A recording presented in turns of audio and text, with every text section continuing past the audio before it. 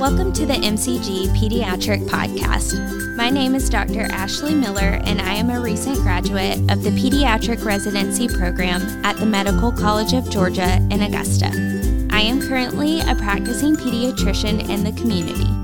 I am excited to return today to continue our discussion on childhood obesity. Check out my last episode with Dr. Jamie Lawson, published in April of 2021. Our discussion today will focus on counseling families on nutrition and physical activity to help prevent obesity. Today I'm joined by Dr. Rebecca Yang, who is a pediatrician on faculty at the Children's Hospital of Georgia. Welcome, Dr. Yang. Thanks for having me, Ashley. I'm really excited about our discussion today.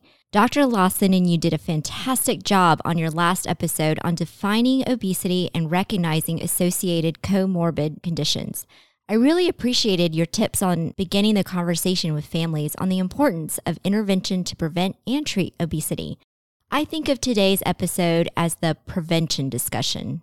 That's right. Today we plan to focus on nutritional requirements for healthy growth and development and how food insecurity plays a role in obesity. We will also discuss how clinical providers can play a role in promoting physical activity.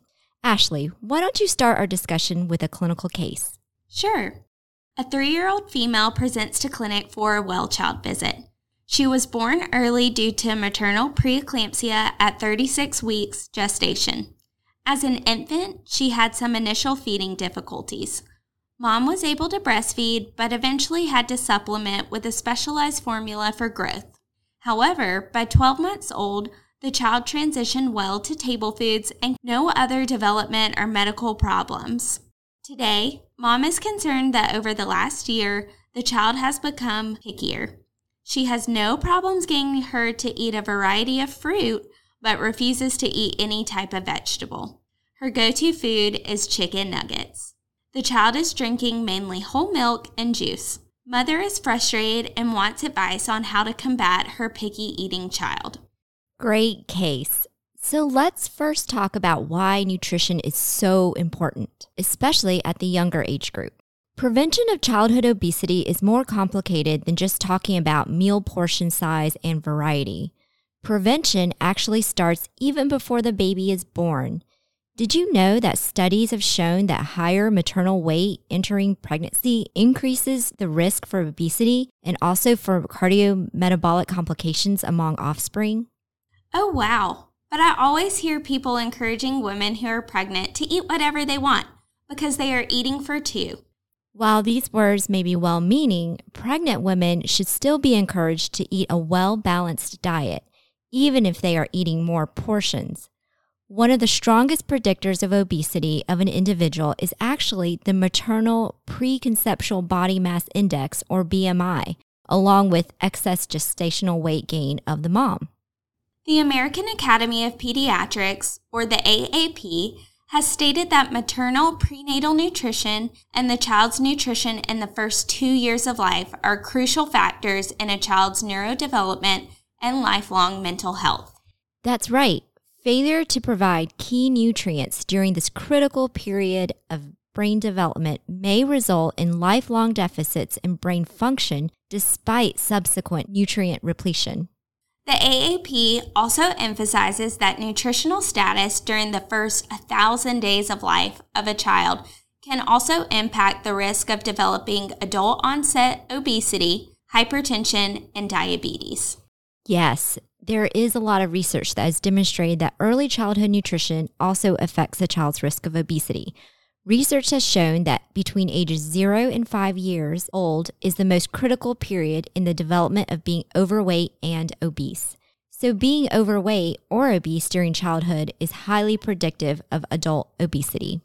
So when pediatricians discuss with families about appropriate nutritional intake for their children, it is not just about preventing obesity, but we are also helping them understand that the nutritional environment can affect brain growth and differentiation. So it's a great way to ease into the conversation on prevention of obesity. I agree. Okay, so let's talk about early nutrition.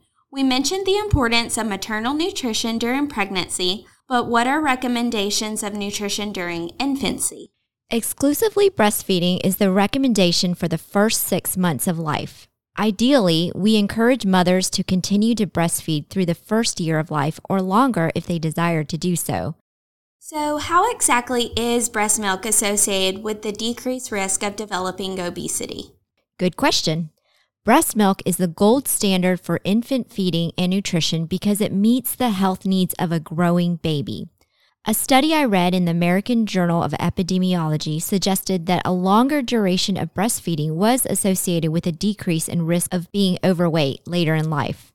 Breastfeeding for 3 months or less provides a minor protective effect for childhood obesity, while breastfeeding 6 months or more showed a major protective effect for childhood obesity. Breastfeeding also helps mothers lose their pregnancy weight, too. Yes, that's definitely a great benefit for mom.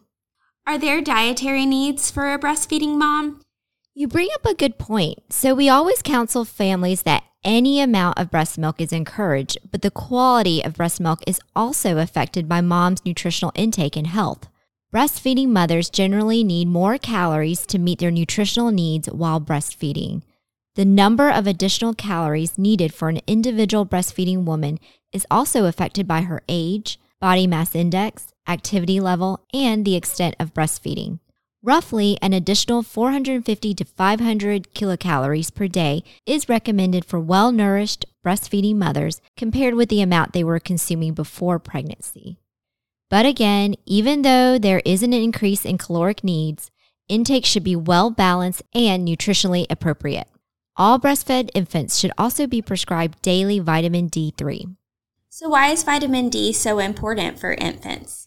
Vitamin D is important for calcium and phosphorus absorption to build strong teeth and bones. Infant reserves are used up quickly if not adequately replenished and can lead to rickets. What is the recommended dose for vitamin D? The recommended dose for breastfed infants is 400 international units daily. This should be prescribed upon discharge of the newborn nursery. Good to know. Besides the well-known benefits of breast milk for immune health, how does it compare to infant formula in regards to nutrients? So there are many reasons that breastfeeding may not be an option for families. So infants should then be fed an iron-fortified infant formula during the first year of life. Did you know that all infant formulas marketed in the United States must meet the nutrient specifications listed in FDA regulations? And this also includes generic brands. So families should never feel pressured to buy a certain brand of standard formula if breastfeeding is not an option. Exactly. However, each individual infant formula may have different sources of proteins and carbohydrates that are included to set them apart. And there are sometimes medical reasons, such as a cow's milk protein allergy or galactosemia, that would require an infant to use specific specialized formulas. I've read that infant formula tends to have higher protein content in comparison to breast milk, and this has been questioned as a contributor to pediatric obesity. Yes, that's an interesting point you bring up. In general, studies have shown that higher protein and fat intake in early childhood is associated with increased risk of being obese later on in life. A study conducted in 2019 looked at optimized protein intake in term infants to support physiological growth and promote long-term health. This study looked at the early protein hypothesis, which proposed that a dietary protein-induced evaluation of amino acids might enhance the secretion of insulin and insulin-like growth factors 1 or IGF-1. So, Dr. Yang, if there is an increase in IGF-1, this can lead to weight gain and increase in adipogenicity, right? Yes, Ashley. If we have an increase in weight gain and adipogenicity, then the patient has an increased risk of obesity and associated non-communicable disease. Good to know. So what about the 4 to 6 month age range? This is the time when parents begin asking about introducing solids into their baby's diet. The AAP recommends breastfeeding or formula feeding as the primary source of nutrition for the baby for about 6 months. Once solid foods are added to the baby's diet, adjusted amounts of breast and formula feeding should continue until at least 12 months old to provide adequate nutrition for growth and development. Ashley, how would you counsel families on when their infant is ready for more nutrient-dense complementary foods? There are developmental factors to consider that providers should counsel families about. First, the infant should be able to demonstrate independent control of their head. Second, the infant should be able to sit up and lean forward. Third, the infant should be able to show signs like turning their head away to show they are full. And fourth, the infant should be beginning to reach, pick up food, and try to put it in their mouth. Exactly. Generally, when infants double their birth weight, typically at about 4 months of age, and weigh about 13 pounds or more, they might be ready for solid foods. It is also around this time that babies typically begin to develop the coordination to move solid food from the front of the mouth to the back for appropriate swallowing. I feel like I hear at the 4-month well child, parents often mention that the grandparents are typically the ones who start giving solids first because that is how they used to do it, or they just want to make their grandbaby happy. Are there any risks or benefits to starting solids early? Yes, families are always so eager to start solids. You should counsel families that starting solids too early, before age 4 months old, actually increases the risk of aspiration. What's also interesting is that studies have also shown that obesity rates differ between those infants who were breastfed at the time of introduction to complementary foods versus formula-fed infants at the introduction of complementary foods. One theory is that infants who are breastfed are better at self-regulation and are able to self-regulate their solid food intake by decreasing their breast milk intake. While infants who are fed formula in addition to complementary solid foods may actually have an increase in caloric intake and are not so great about self-regulating what's in front of them. That's really interesting. Another common question I get from parents is what foods should they start their babies on? There are so many trends out there when it comes to introducing solids, such as baby-led weaning, purees versus no purees, veggies first, then fruit. What are your thoughts? Traditionally, pediatricians have advised starting with iron-fortified cereals or vegetables prior to the introduction of fruits to avoid an infant being exposed to sweeter flavors. But there is insufficient evidence to support any specific order of complementary food introduction. It is more important to offer a variety of single-ingredient fruits, vegetables, meats, and grains in any order to help babies become accustomed to diverse flavors. However, it is helpful to introduce one food at a time before moving on to another food to ensure appropriate tolerance. What about fluid intake?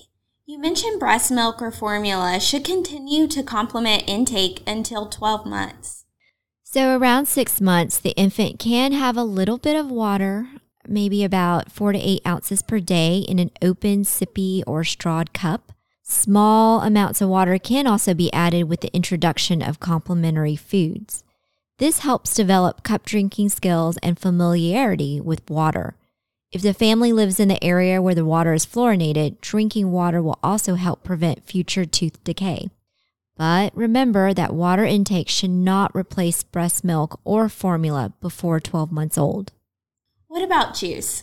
Obviously, fruit juice does not equal fruit intake. That's right, Ashley. Before 12 months of age, fruit and vegetable intake should come from solid foods.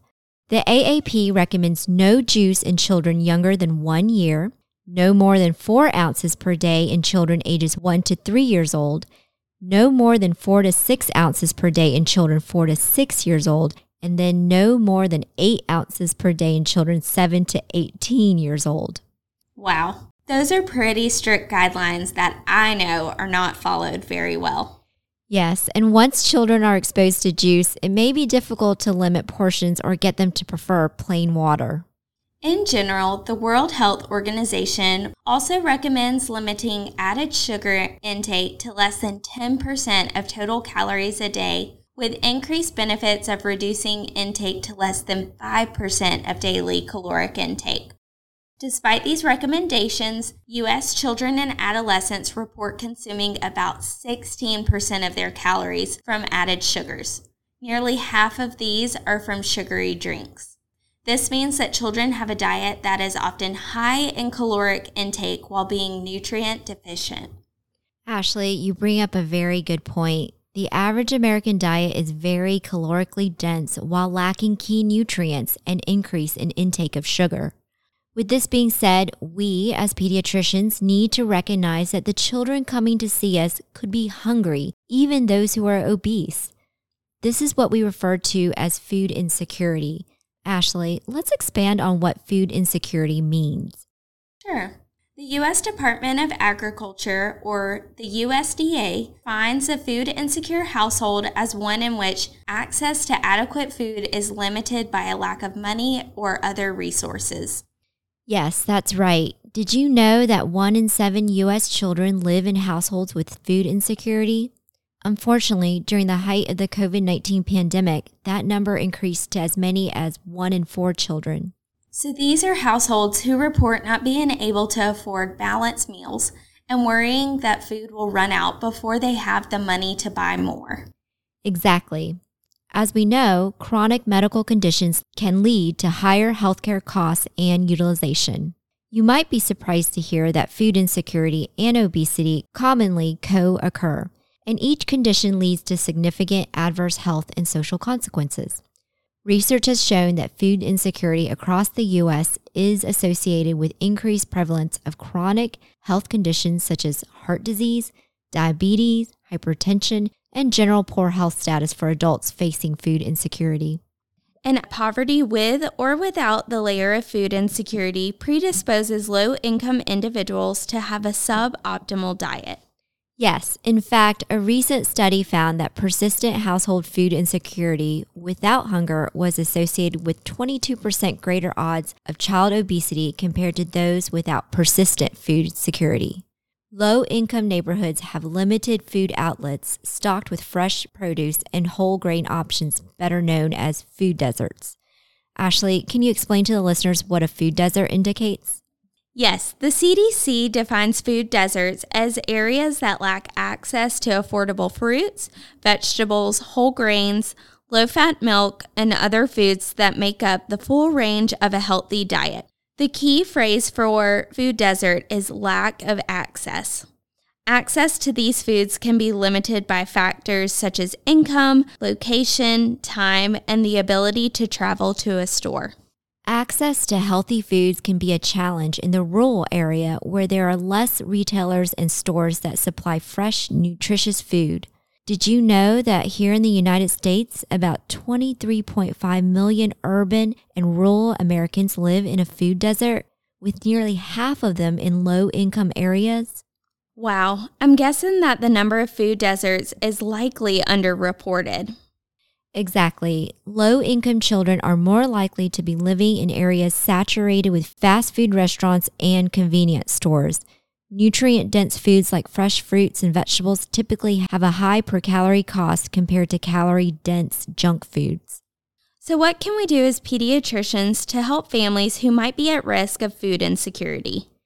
Pediatric well-child visits are great opportunities. In addition to ensuring that vaccinations are up to date, developmental milestones are being met, and anticipatory guidance are reviewed, we should also be looking at the hunger vital sign.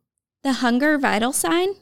Yes, the AAP has a written policy on how to address food insecurity in the office and simplified it to 2 questions to ask for each routine health assessment. Providers should ask families either directly or incorporate into an intake form with the following. Within the past 12 months, were you worried whether food would run out before you had enough money to buy more? And the second question is, within the past 12 months, the food that was bought just didn't last long enough until money was available. A yes response to both questions increases the likelihood of food insecurity existing in the household. An affirmative response to only one question is often an indication of food insecurity and should prompt additional questioning. This is definitely something simple enough to incorporate into a well-child visit. For various reasons, families may not be comfortable discussing food insecurity. I like to start the conversation by acknowledging the difficulties of eating nutritious foods on a budget. Access to healthy foods is also a barrier for some families. Because of that, as a pediatrician, it is so important for me to know what resources are available in the community. And this includes government services. Ashley, what resources do you know about that would be helpful to patients? Formerly known as food stamps, the Supplemental Nutrition Assistance Program, or SNAP, serves as the first line of defense against hunger and food insecurity. There is also the Special Supplemental Nutrition Program for Women, Infants, and Children, or WIC. This is a public health program that provides nutrition education, breastfeeding support, and nutritious foods to low-income pregnant women and mothers of small children. Another program is the National School Lunch Program, or NSLP, which provides 1 to 2 nutritious meals a day to students, depending on their family's household income. This program operates in public and nonprofit charter schools. But don't forget about the holidays and summer break when food insecurity may be more prominent. There are many local community or religious groups that can provide needed access to food. I agree. I know in my own experience, I try to always ask where people like to grocery shop so I have a better idea of understanding what foods they have available to them. When I know where a patient lives and where they shop, I have a better idea of how I can help them think about meal planning to incorporate more whole food into their diet, reducing processed foods, which in turn provides more nutrient-dense foods for patients and their families. We could really discuss food insecurity all day, but let's shift our discussion to the importance of physical activity in the prevention of childhood obesity. Sure. Let's introduce another clinical case to start our discussion. A 12-year-old male presents to clinic for a well child visit. During today's visit, his parents ask what they can do about his recent weight gain. He is spending more time playing video games, and it has been difficult to motivate him to go outside and play. He was previously enrolled in soccer, but did not sign up this year due to the parents' work schedule. Upon review of his growth chart, his body mass index, or BMI, has increased from the 65th percentile to the 85th to 95th percentile for boys his age in the last 3 years. There are no physical exam findings at this time that would indicate metabolic syndrome, and his blood pressure is appropriate for age. There are family risk factors for diabetes and heart disease. So Dr. Yang, what can we do to motivate this child to increase his physical activity? Great case, Ashley. Physical activity plays an important role in the prevention of becoming overweight and obese in childhood and adolescence, and helps to reduce the risk of obesity in adulthood. We should also recognize that appropriate physical activity for children can vary. What do you mean by that? The great thing is that there are so many ways for people to engage in physical activity. For example, there are some children who engage in competitive physical training with organized sports such as soccer or swimming, while others may prefer more recreational activities such as dancing, roller skating, or even walking a family pet. What's important is that we encourage children to adopt and prioritize healthy, lifelong exercise. Well, Dr. Yang, in my clinical practice, I unfortunately encounter more young people not engaging in self-motivated physical activity outside of a physical education class at school. Children are spending more time in sedentary activities such as working on the computer, playing video games, and watching television. Good point, Ashley. We now have children with a higher body mass index, or BMI, than earlier generation of peers. And not only is weight a problem, but less physical activity means that children have a decrease in flexibility, muscular strength, bone density, and even cardiorespiratory capacity. And we all know that this also increases the risk of developing significant chronic diseases later in life. Yes, the AAP recommends parents develop a family media use plan to help children limit screen time activities to avoid replacing valuable time missed for sleep, physical activity, and social interaction. So how would you go about counseling families about the importance of making physical activity a normal routine rather than a sporadic activity? It's so important to stress the medical benefits. Exercise improves body composition, decreases cardiovascular disease risk, and is a preferred treatment for fatty liver disease and prediabetes. And don't forget about the psychological benefits. Physically active children are more likely to have better social and motor skills and have better stable mood, improve sleep, and improve academic performance. So you can talk about these things with families. So what recommendations can I make to families in regards to the amount and type of appropriate physical activity? Good question. The intensity and types of appropriate physical activity changes as a child ages. Many factors can also influence a child's level of physical activity, such as disabilities, family and parental support, or even physical environment that the child lives in. I think there are a couple things I need to know about the child and the family before I dive into specific recommendations of physical activity. First, I like to know, what is the patient interested in? Do they like to dance, jump rope, play outside, play a specific sport? This helps me tailor my advice on physical activity when I know what a child likes to do. Good point. Consistent exercise habits are more likely to continue through adolescent and adulthood when people find something they enjoy to do. Next, I also ask people where they live and what resources they have access to. If I recommend a 30-minute walk every day for a patient, this may create frustration for the family if they live in an area without access to sidewalks. So work with the family on creative ways to increase their child's daily physical activities. What's important is finding ways to get their heart pumping for a certain amount of time. So think about jumping jacks, squats, running in place. These don't need a large space. So you mentioned earlier that appropriate physical activity depends on age and development. Let's talk about that.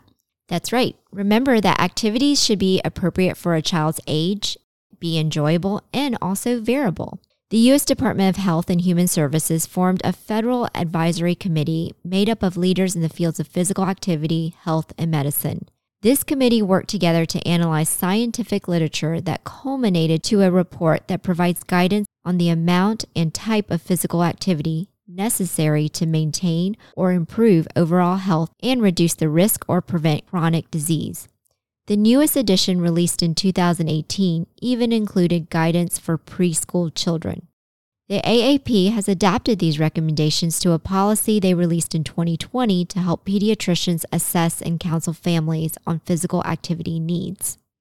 Yes, I found these recommendations really helpful in starting the sometimes uncomfortable conversation with parents. The AAP recommends assessing and documenting gross motor skills, physical literacy, and physical activity levels at all health supervision visits. Ashley, I have found this first step to be crucial to helping families create their own physical activity plan. This helps to identify delays or deficits and helps you as a pediatrician give more patient-specific recommendations regarding physical activity. The AAP also encourages us as pediatricians to explain that physical activity does not just benefit our children physically, but it also helps with social growth, development, and improved mental health. I think that is a common misconception, Dr. Yank. People see exercise as just a way to change their body, but it has so many other benefits. I think one of the most important things parents and providers can do is walking the walk and not just talking the talk. Ashley, that's right. Encouraging families to make exercise a family event is one of the easiest ways to create a healthy lifestyle for the whole family. The AAP encourages pediatricians to provide specific tools and resources to help families build these skills.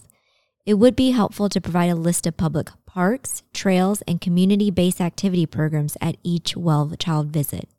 What another great discussion today. But it's already time to wrap up our episode. Let's quickly summarize some of the key points. Sure, I'll get us started. Regular physical activity is an essential thing that all people can do to improve their health, no matter what age, gender, race, or current fitness level.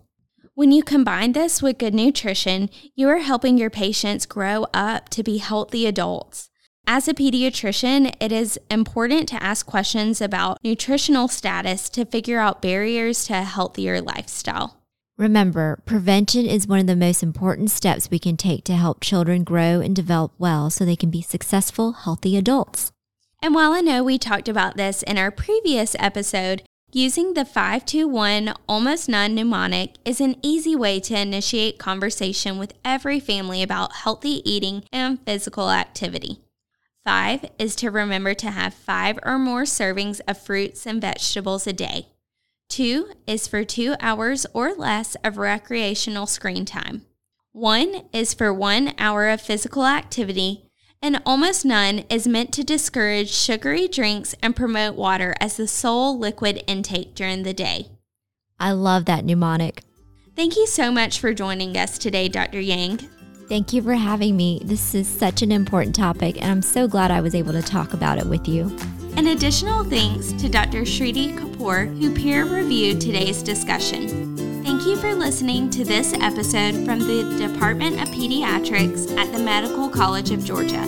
If you have any comments, suggestions, or feedback, you can email us at mcgpediatricpodcast@augusta.edu. Remember that all content during this episode is intended for informational and educational purposes only. It should not be used as medical advice to diagnose or treat any particular patient. Clinical vignette cases presented are based on hypothetical patient scenarios. Follow the link in our show notes for free CME credit for today's episode. We look forward to speaking to you on our next episode of the MCG Pediatric Podcast.